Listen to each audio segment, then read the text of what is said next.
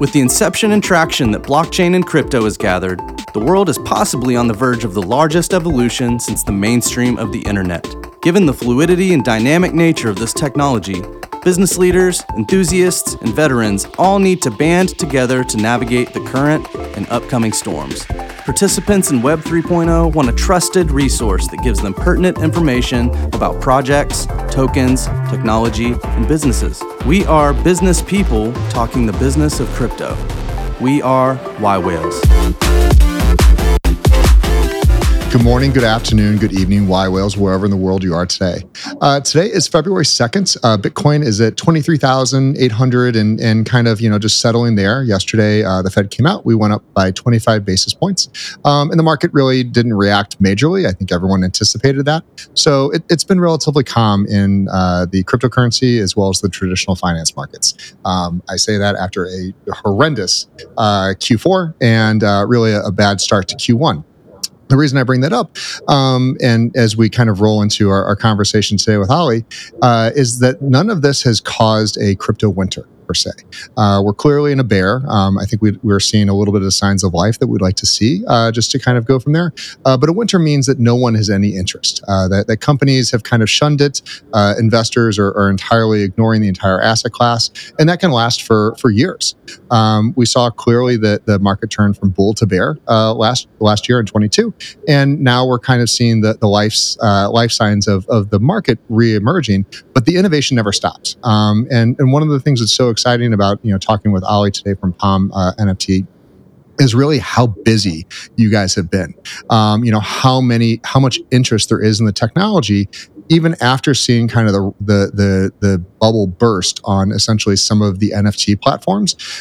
It really showcased that you have to have something more than just a cartoon, JPEG up there. And there is a ton of value, and there's a lot of people interested in that. But before we kind of dive into all my random theses and ramblings, Olly, let's kind of go back a little bit and introduce yourself to the audience so they understand, kind of how your journey got you into full-time NFT creation from an almost a much larger scale than most. Sure, and great to be here. Thanks for having me on, Jay, and thanks to all the Y Whales I've connected with so far. You guys are an awesome organization, and it's exactly what the space needs is things like Y Whales. So I'm pleased to be part of it. I spent a lot of years, over a decade at American Express, a lot of years in payments, and started working more in innovation tech of payments in about 2013, and that was tap to pay. So this is not the first technology I've been involved in that was perhaps before consumer demand. So you think I learned my lesson, but we were paying people then $1 each time they would tap to pay, whereas now everyone's doing it on their phone as they go into subways or go into quick service restaurants, wherever it will be. After spending some time in that innovation team, I decided that I did want to be more involved in tech than I had in the past. I spent most of my time at Amex in sales and partnerships. And I actually left and started working for a tech services company and helped set it up. And we built tech for the payments industry. So we would go to the likes of Visa and MasterCard and find out where they were being too slow themselves on building tech and help them build it, and got me a lot deeper into that space. We grew a company from one dev team of 6 to up to 85 people in 2.5 years. A lot of fun, exhausting in the services business. Learned a lot, and actually spent most of my time there shunning anything to do with blockchain, because we'd be dealing with innovation groups and they'd say, I'd like you to build me something on the blockchain. And I'd say, why? Or what do you need? And, it was ticking boxes. And I was such a skeptic then of the space because of that. And this was kind of 2018 type time where a lot of people I'm now associated with were pretty deep in the space. So it didn't fit what I was selling and didn't fit what I thought people really needed and seemed like a luxury item. I then left that organization and set up for an Italian tech company on the New York Stock Exchange. I set up an innovation lab for them. They were in the mobile communication space. And whilst I had set up this innovation lab and, thought I was being involved in innovation, I sort of turned around and looked at the tech, and it's really text message marketing. and it didn't feel the most innovative thing that could be out there. So I started spending a lot more time trying to figure out what was. If I'm truly positioning myself as like an innovator, what can I do other than, two-factor authentication or getting people to sign up to subscribe to text messages? So that's when I started looking at NFTs. And my first interest was through Nifty Gateway, different things that were going on. I don't have that day trade mentality mindset, so I was never going to win at that flipping NFT game. But I did really find it interesting, the constructs of the contracts behind what you could be signing up for. And this was as we were kind of in the midst of COVID. And I was associated with a few music venues across New York and thinking about how they would survive and what they could do in their space, and started toying with the ideas with a few of them around, what if you were giving out NFTs for people that were now turning up to live culture again after the pandemic, and what could their long-term value be of that? Almost all these music venues had some sort of story they would regale where, in the 90s they had Oasis play there in front of 112 people, and, almost all have been involved in the meteoric success of someone's career.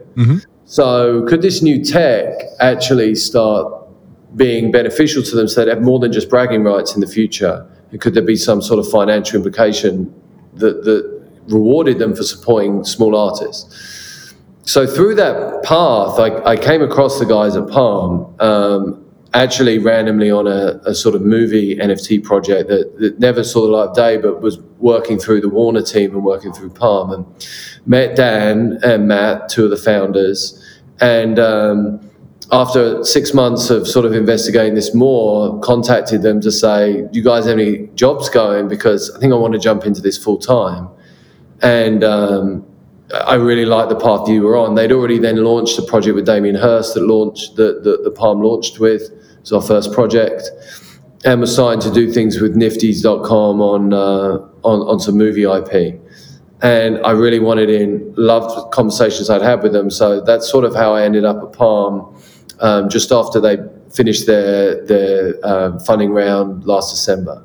So I joined beginning of December. So I've been there just, about 14 months. That's awesome. That's awesome. So let's take I want to take a quick second and jump back to a little bit of your work history, because I think it's always very important. And I talk quite a bit about people's 10,000 hours, and you've got some touch bases in some emerging asset classes. And so something like touch to pay, where you just have the phone and you tap and whatnot.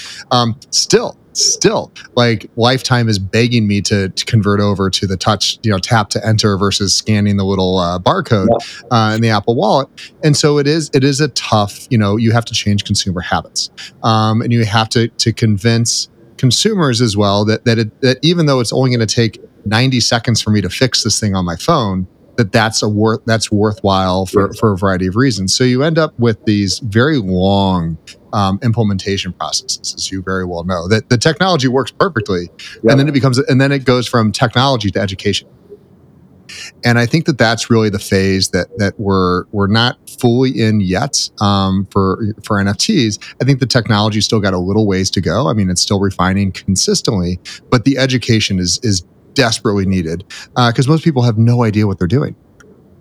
Yeah, 100%. And, there comes a point as well with what do people need to know, right, in order for them to enjoy that experience and that activity and actually derive some sort of perceived value from it. So I don't really know how a QR code might open up a web page on my phone. Do I need to know? But it's a very easy thing for me to do and gain information when I'm on the fly, right? So I really enjoy this challenge, exactly what you're saying, and, learning from tap to pay days. And, we're not giving people $1 every time they mint an NFT. Like we would a vending machine for tapping. But you could. You theoretically could. You could. You probably go through some cash pretty quick, as we found out. And, human behavior always throws up surprises. And one of the things we tell our clients at Palm is, of all the KPIs you should have in place for any of these drops, making sure you learn things you didn't expect to happen is a really good one. And if you launched a program and everything happened that you expected, perhaps you didn't push the boundaries enough. Mm-hmm. Perhaps you didn't, perhaps you launched too late because you waited till you knew too much information. I don't know. There's lots of different ways, but I wouldn't necessarily see that as a plus if someone didn't learn anything that they weren't expecting to find out. Yeah, and I think you also said a really interesting point about a piece of technology. QR codes. They've been around for a long, long time. I mean, I remember back in the mid 2010s, looking at starting a company that was really going to focus on QR codes and implementing these, because it just makes so much sense that every camera could use them. So the technology was there. The use case was relatively, popular, but there was no adoption. And then COVID hit, and suddenly it became like menus and a lot of things needed to go away. And it's like people just wanted to use their own device. And now QR codes are prevalent, and every single phone accepts them. Everyone understands when they see them what to do. And it's going to happen. That something similar here, because there's going to be that use case for NFTs that's going to entirely just say is going to push global adoption. And so I'd love to kind of pivot over and really understand what you guys over at Palm NFT Studio are doing to kind of really test those boundaries and the limits of consumer adoption for corporations, which is where you guys focus, correct?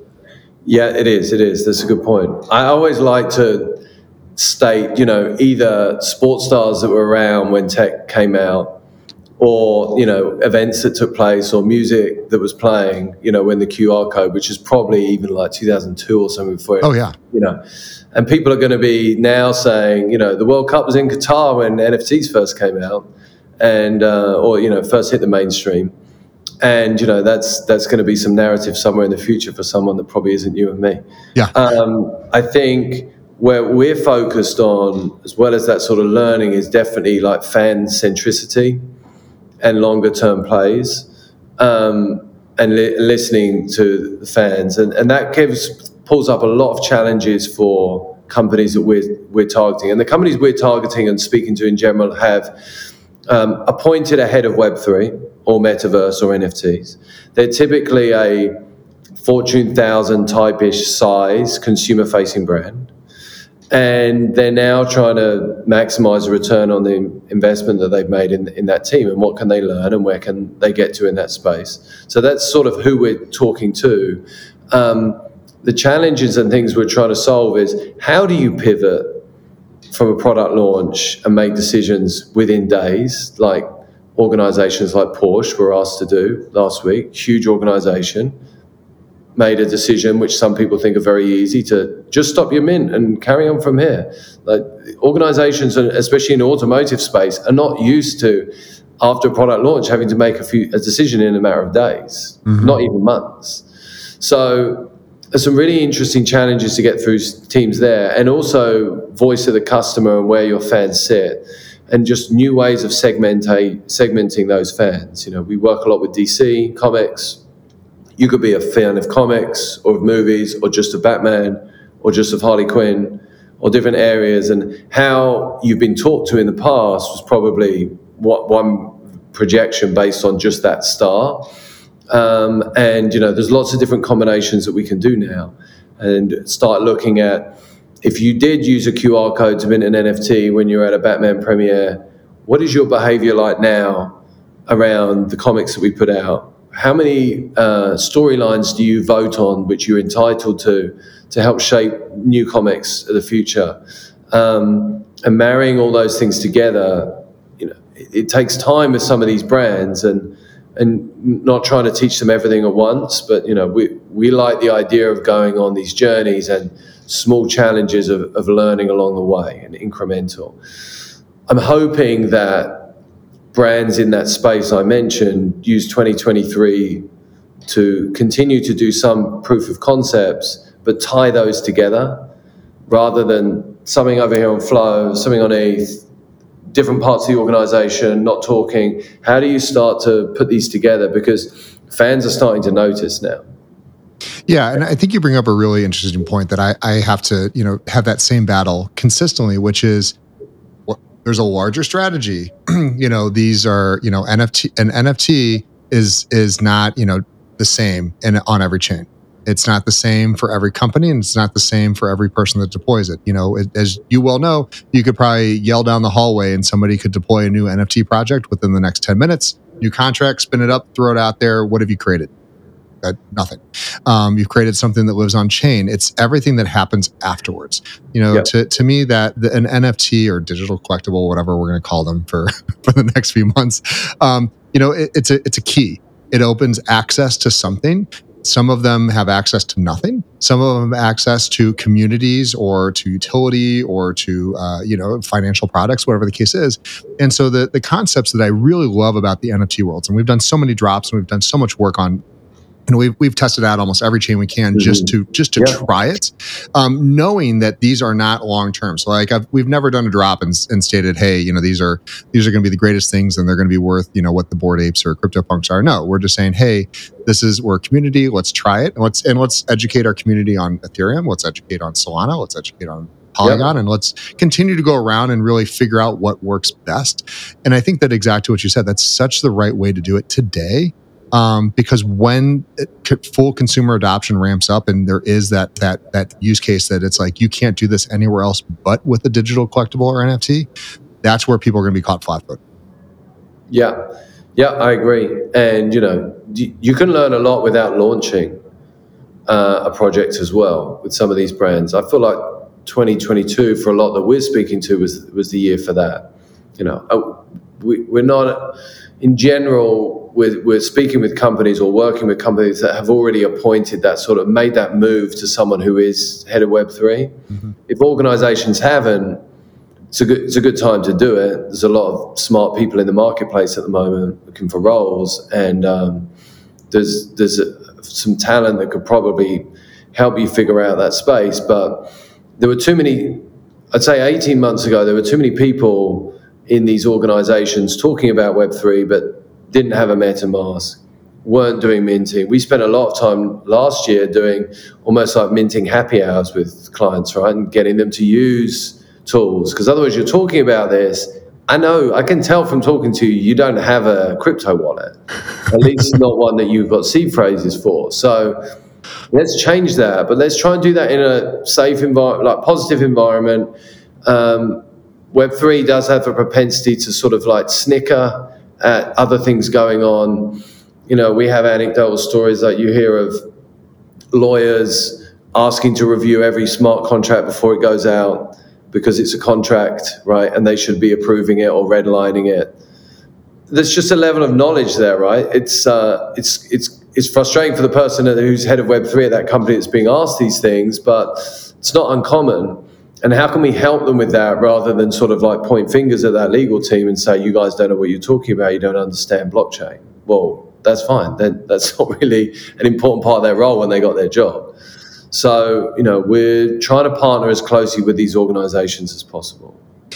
And I love that. And to me, the Y-Whale's original thesis is education. And so any other organization like Palm that you guys are really focused on, look, we can deploy the technology and we can provide you the utility and everything else you need, but without being able to educate your consumers or your clients or your communities, you're going to have some really pretty things living on chain that you're not going to get the interaction with. And we've got some time there.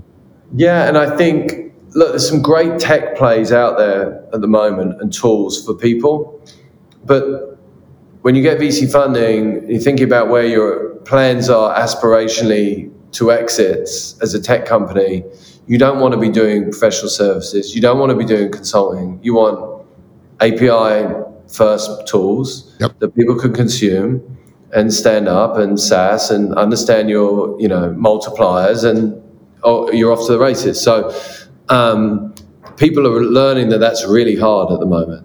There are very few organizations that are set up to consume that kind of tech. And we've had to pivot as a result and think more about, okay, we've got this team that's now been working with DC Comics for over a year and have transported them into one of the top Web3 communities launched from a non-crypto native brand, behind the likes of Topshop and Nike Artifact, but like DC Comics is pretty well engaged fan community. Oh, yeah. So our team that have learned and gone through that, how can we deploy them to other retailers, sports teams, travel companies, and we're ending up positioning ourselves much more, at least for the next 18 months, as like a managed service in that space rather than a piece of tech.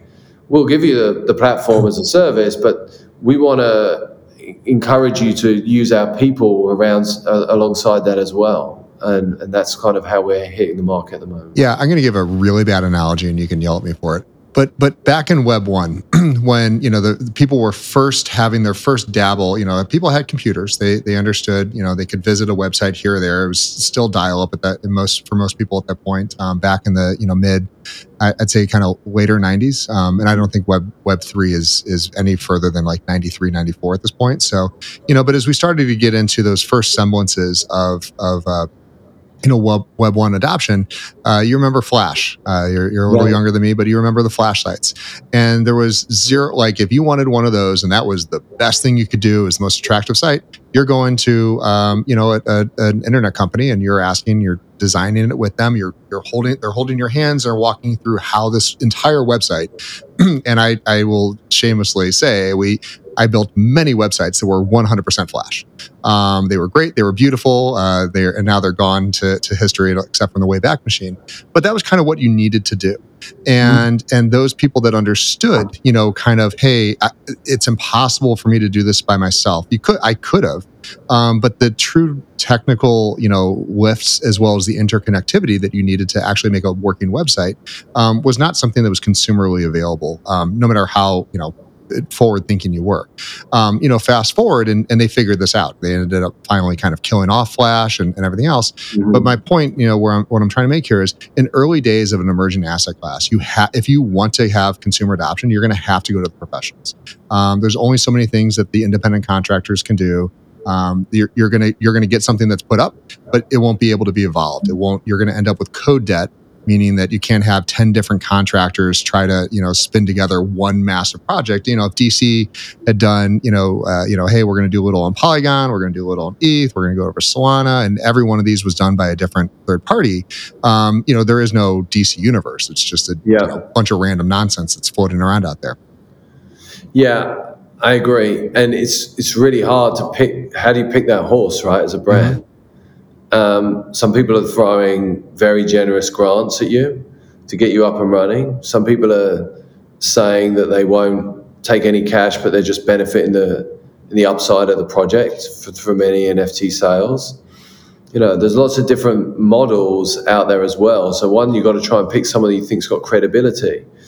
We're actually spending a lot of time, I don't know how, trying to think where that fits in the analogy. Maybe you can help me with it. But we're spending a lot of time with existing marketing agencies. Yep. So the largest that there are out there, holding groups of marketing agencies that have set up their own sort of centers of excellence around Web3, because a lot of their clients are asking them. We would much rather try and partner with people that already understand your ecosystem, your objectives, what drives you as a company, what do they know about your customers at the moment, rather than try and be that expert of everything. And I think there's probably a bunch of that going on, even when people were getting Flash set up, right? So how do I know whether it was IBM then or different people that you went to trust for that kind of setup?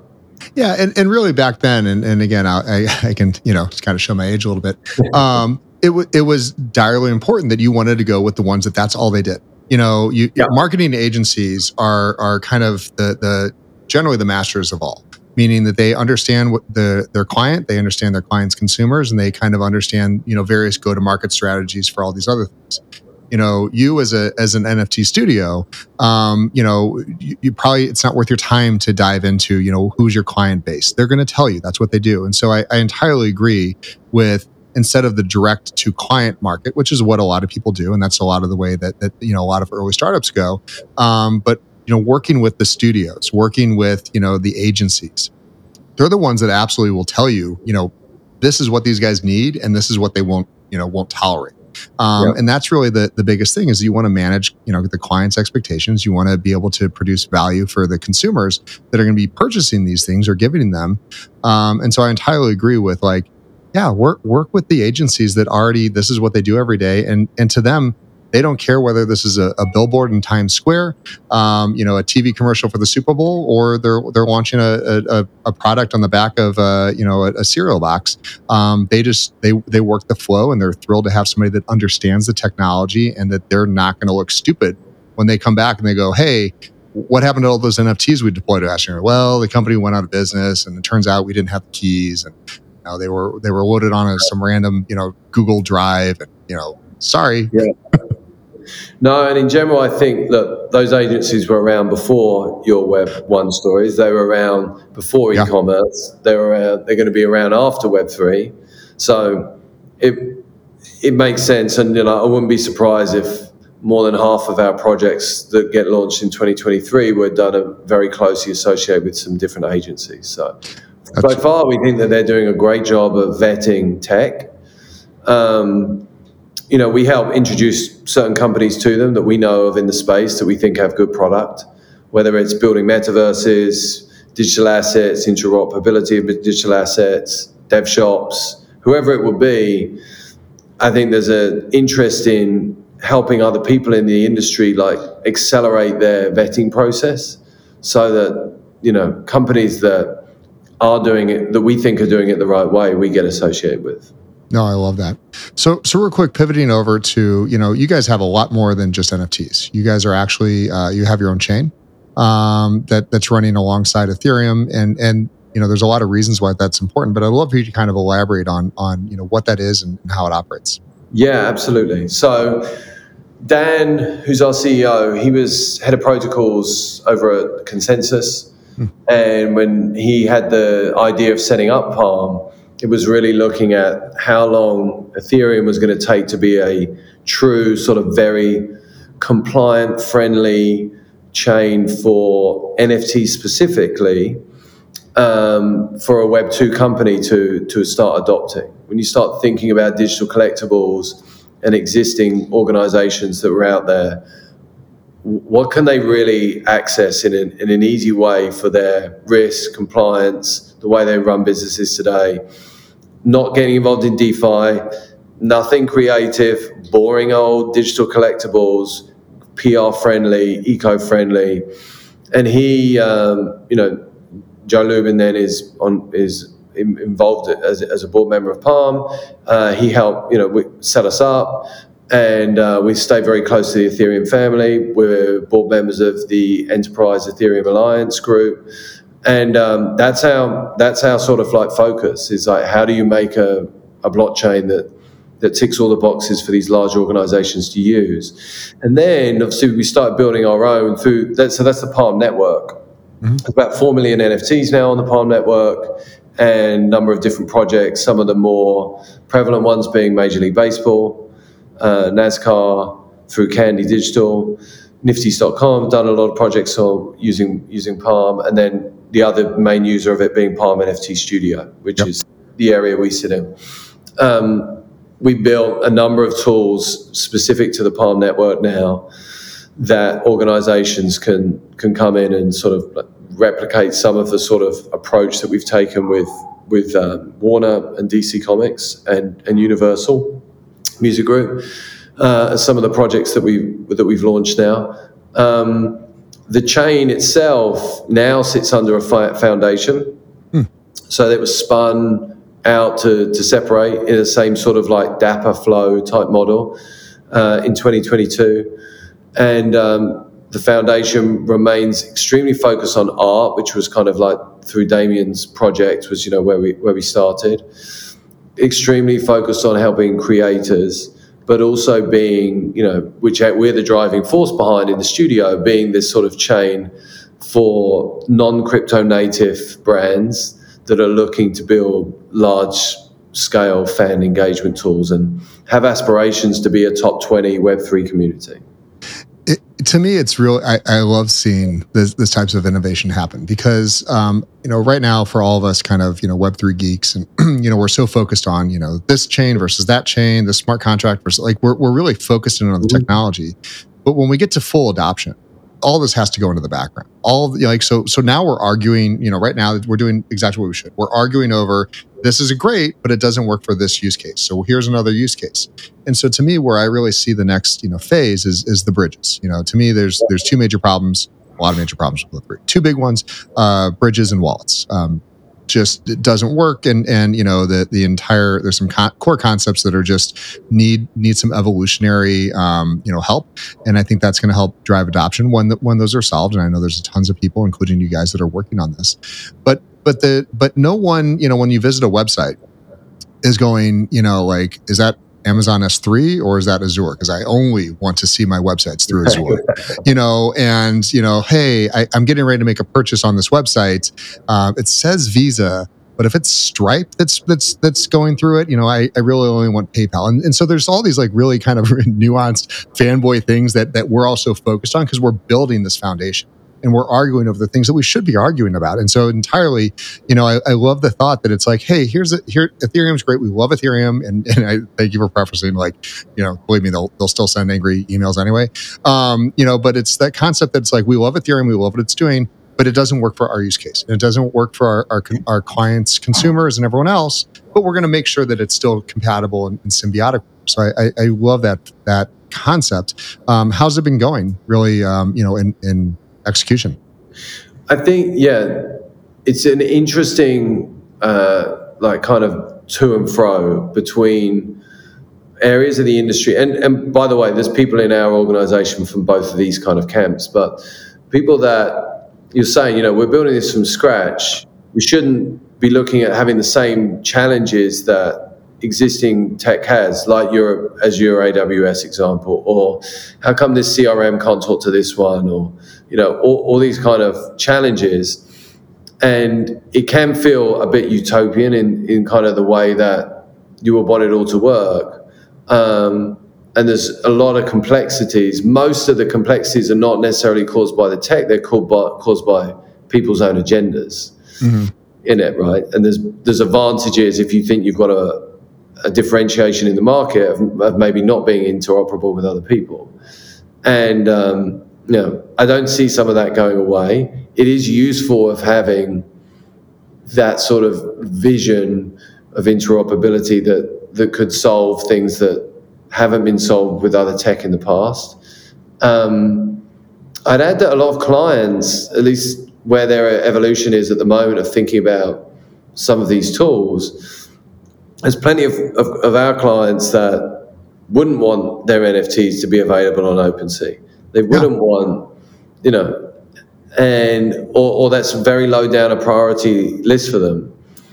And they're sort of, using this Web3 open technology, public blockchains, but sort of wanting to control a lot of what goes on there as well in their own ecosystem. And those two things will constantly play off at each other, and they do in any of our product development discussions, in feedback from client, voice of customer things, in roadmaps that we're putting together. And I'm sure that's going on in other areas of the industry. What I would say for Web3 in defense of some of that is the openness of people in other organizations to go and meet with, the amount of people in different DAOs that I would meet with, or people that have potentially competitive products out there. It's a very different spirit of industry, which gives me hope that some of those challenges you were kind of alluding to will be solved. Because it's just a level of openness that just wasn't there in other companies. Yeah, and the speed of evolution of Web3 is the fastest thing I've ever seen. I mean, it's like there's a problem, and then next week there's 20 different solutions, of which now we have, cause a whole different problem. But it's the speed of innovation, the speed of collaboration is unlike anything I've seen, and it goes well beyond Web 1, Web 2. It's because it's open source. We really all try to keep it as transparent as possible. I wonder if the speed of consolidation this year could match it as well, because funding isn't what it was when we were set up as an organization.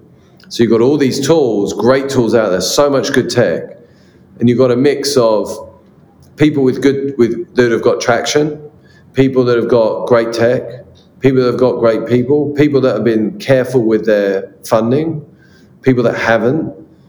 And some companies tick many of those boxes, some tick only one of them. Yep. What happens now? Because time moves on, right? And that keeps moving. So I think it's really interesting, and I think the openness that people have had in the industry anyway means that some of that consolidation could happen in a much smoother way.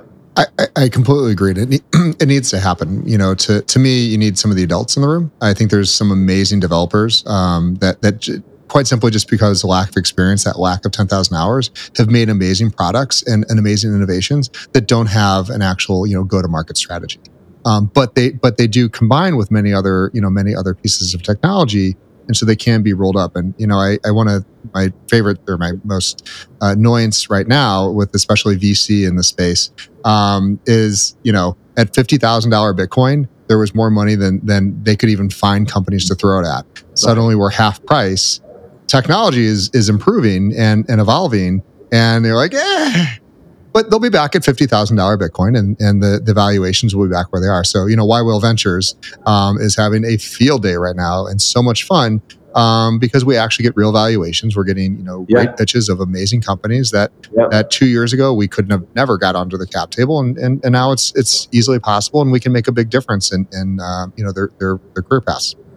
So we were actually having that conversation yesterday. I was with a couple of guys from the YC DAO and thinking through what ideas are ridiculous right now, but could be amazing when Bitcoin hits 100,000. How do you table those, right? Because it's not going to get anywhere now, but it would absolutely be really fun to work on. When there's more flowing around. I've got 10 white papers. And I would love to debut, but if you put them out, right now, it's like you're just like, no, but timing is everything.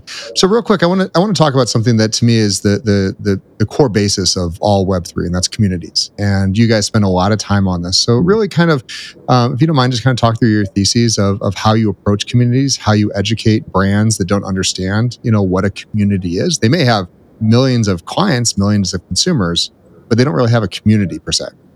Yeah, it's a really good point. And I've never, I worked in organizations where the idea of getting very controlled voice of customer information back, right? And, here's the top things that our customer call center were dealing with this, but, the process that's going through in order to see it, it's just so far away from, and I go back to Porsche just because it's very recent, but everything out there in the open of what's going on with any conversations about your new product and what people are saying about your product and how you're responding about your product. And I think people really you can never really be fully prepared for that, I think, in sort of the Web2 companies that we're dealing with. But you can try and prepare them, and the ways to try and prepare them are, first of all, to get them into communities, right?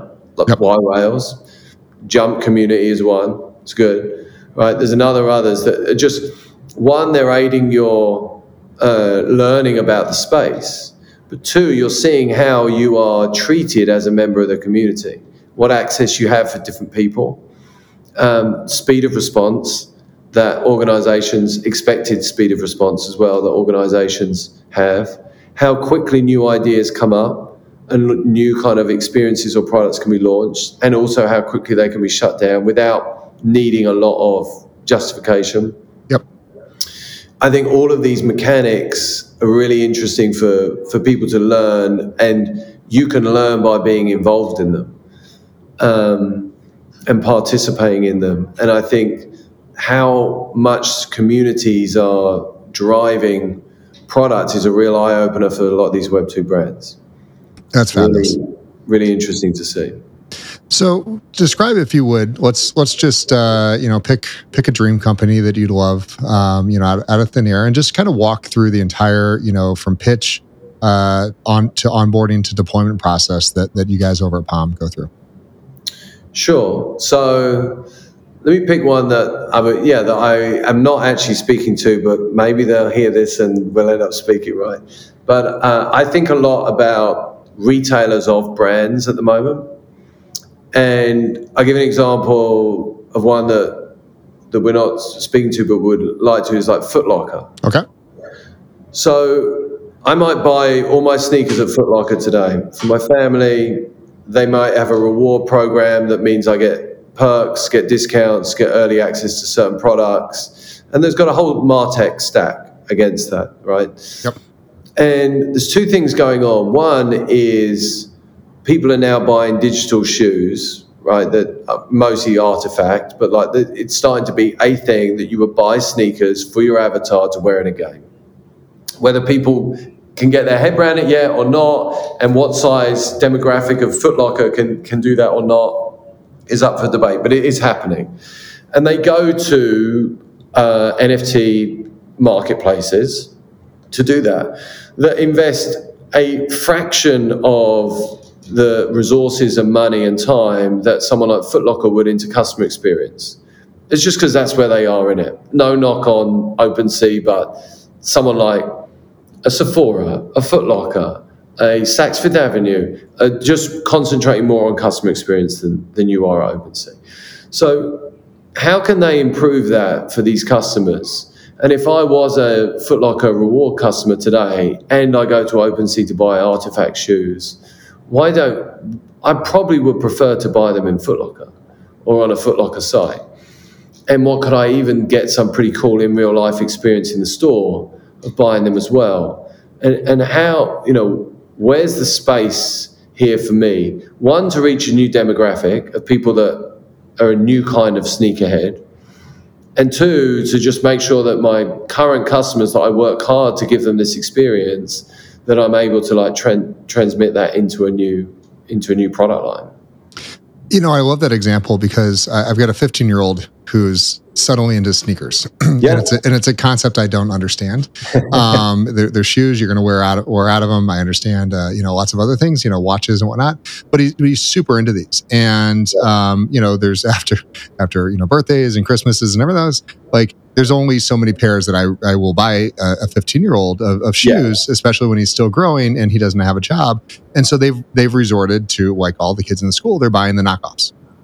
And that's detrimental to the brand. That's it escapes the ecosystem per se. But there's no way for anyone that they look at and they go, yeah, it's close enough, it's fine. The concept of having a digital twin that is sold and sits alongside of all those the valid sneakers, something that's more than just the hologram that's on the label and everything else, something that actually says and is locked to this pair of sneakers is absolutely viable and will be a standard in the future. I have no doubt whatsoever that that's coming. Yeah, there's a good market opportunity for these teams, and that's a good example as well of like, sure, you could launch your own NFT as well, or you could just build a really good marketplace for people buying other things. Like I don't buy Foot Locker shoes today, right? So how do you transfer what's made you successful in your Web 2 world to this new one? And I mentioned then people like Saks and Sephora, they're probably thinking through this exact thing as well. It's the same game that they're in, and they win at it today. So how do they win in this metaverse Web 3 NFT space with it too? And when I hear that, it's for any executives watching or marketing executives and people trying to say this, an NFT is more than checking a box. And I think that's the biggest part that I'd love for you to expand on a little bit, Olly, is you can deploy an NFT, no problem. There's lots of people that can do it. It's, you can call Palm, you can call 100 other people, you can go on Fiverr and you get somebody that will deploy an NFT. Mm-hmm. It's everything that has to happen before that, during that, and after that really makes the difference of, did you deploy an asset that will have any long-term value, or did you just go ahead and check a box and say, yeah, we deployed NFTs, it didn't work, we don't care.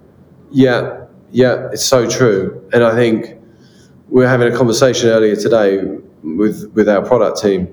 The real hard work starts after launch, as I'm sure people that have launched recently find out. You do all this work in launch, you do some activations and get some PR and all these different things. You need to do that and listen to your community and launch. But the amount of work that goes in now, we launch weekly comics with DC. So if you are a holder of a premium DC NFT, a back cow, you get early access to these drops. But we only drop somewhere between 3,000 and 5,000 of these comics a week. They tend to sell out in 10 minutes. Yeah. Tend to have 10x that amount of people in queue to buy them. We sell them for $10, and then they have a secondary market where some of them have sold into the thousands. But the amount of work that goes in on DC's side as well, not just ours, into that, of new experiences. What do you allow people to do with where can they trade them? What are even tech support things? What are you doing for fraud control each week? We're having to change things that go on. And to get in this kind of like run rate of where we've got the DC community now, took a long time to get there. And if we would have stopped, there are a number of when we did our first drop with DC, which was over 500,000 NFTs in a few days. It was December 2 years ago, just over a year ago. There were other projects that launched at that time too, and just didn't go on and do much afterwards. I think as well as the tech part of the NFT and the utility and the fact you can gate access to things is one part, but it's the people side of it that's still super heavy, and there aren't that many people that understand that at the moment, unfortunately. Yeah, no, and it goes back to one of the points I said originally. It's an NFT is a key. What does it unlock and what does it do? I think that's the way that I've had most success explaining it to some people.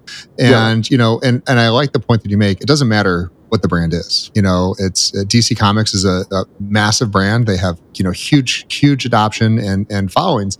But if they didn't do the NFT, if they weren't doing it correctly, no one would care. And I can point to GM, who's had a horrible time.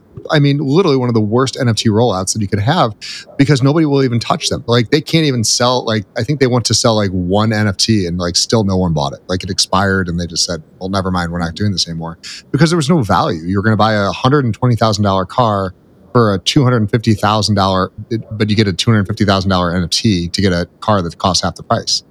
There's no value, and that doesn't really breed community. I was so excited, just given they were called GM as well. I thought it was this has got to be. There's so many things you could be doing. Oh my God! I go. This is gonna. I said they're rolling out NFTs, and then they rolled out one.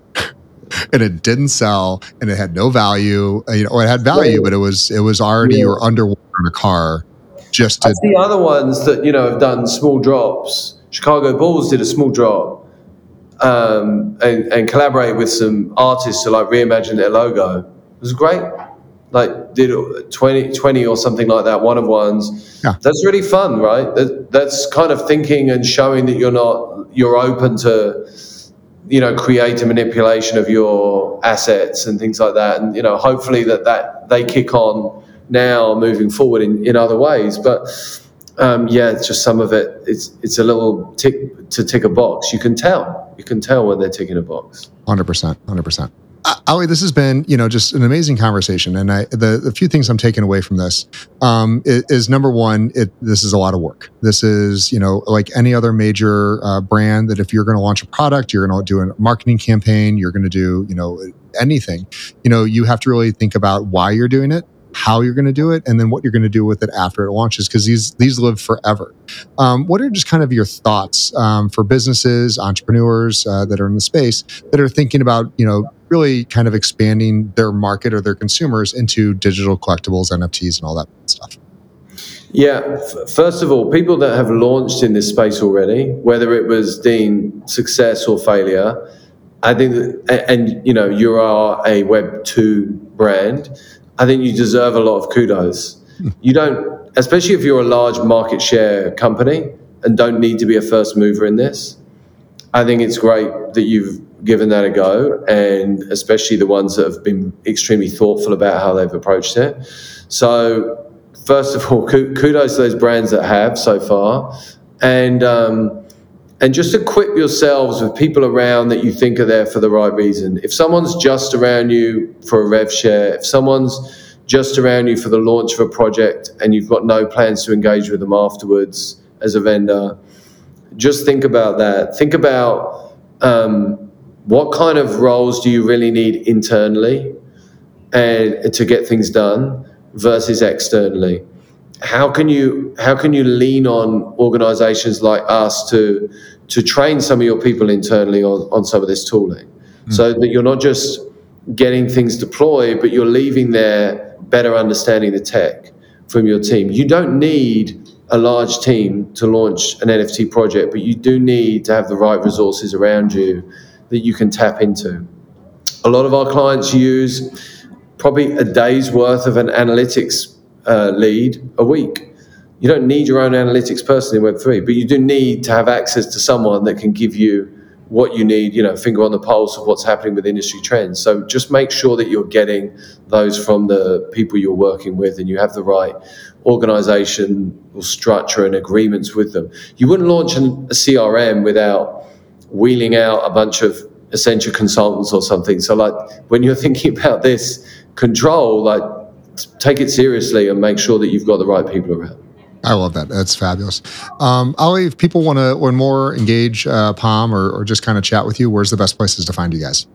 I am on Discord in certain groups, but also Oliver Jones on LinkedIn, palm.io. You can find our team as well. Feel free to reach out. I'll be excited to speak with anyone about this stuff. And I'm in New York, so if people are in New York, I much prefer person if we can do it. So I'm a Zoom guy myself. That being said, Y Whales, this is Olly with Palm NFT Studio, and again, really excited for the collaborations that Y Whales and Palm are working on right now. Yeah. We both kind of share visions for where this is going, but we also understand how early in this asset class really everything is. So it's a great time for innovation. It's a great time for invention and just exploration. So I appreciate the time today. Y Whales, we'll catch you next time. Thanks, Joe. Y Whales was founded in 2021 by Jay Steinbach, a passionate entrepreneur and business owner, with the purpose of bringing YPO and YNG members together in the cryptoverse. Y Whales is a collaborative and confidential community centered around cryptocurrencies and blockchain technology, an exclusive crypto hub of more than 600 members.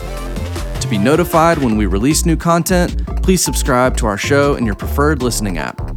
For more information, visit www.ywhales.com. Y Whales is not affiliated with YPO, but at this time only allow for YPO, YPO Gold, and YNG members due to privacy and confidentiality. Support and production for today's episode was done by Truthwork Media. Nothing in the podcast constitutes professional and/or financial advice, nor does any information on the podcast constitute a comprehensive or complete statement of the matters discussed or the law relating thereto.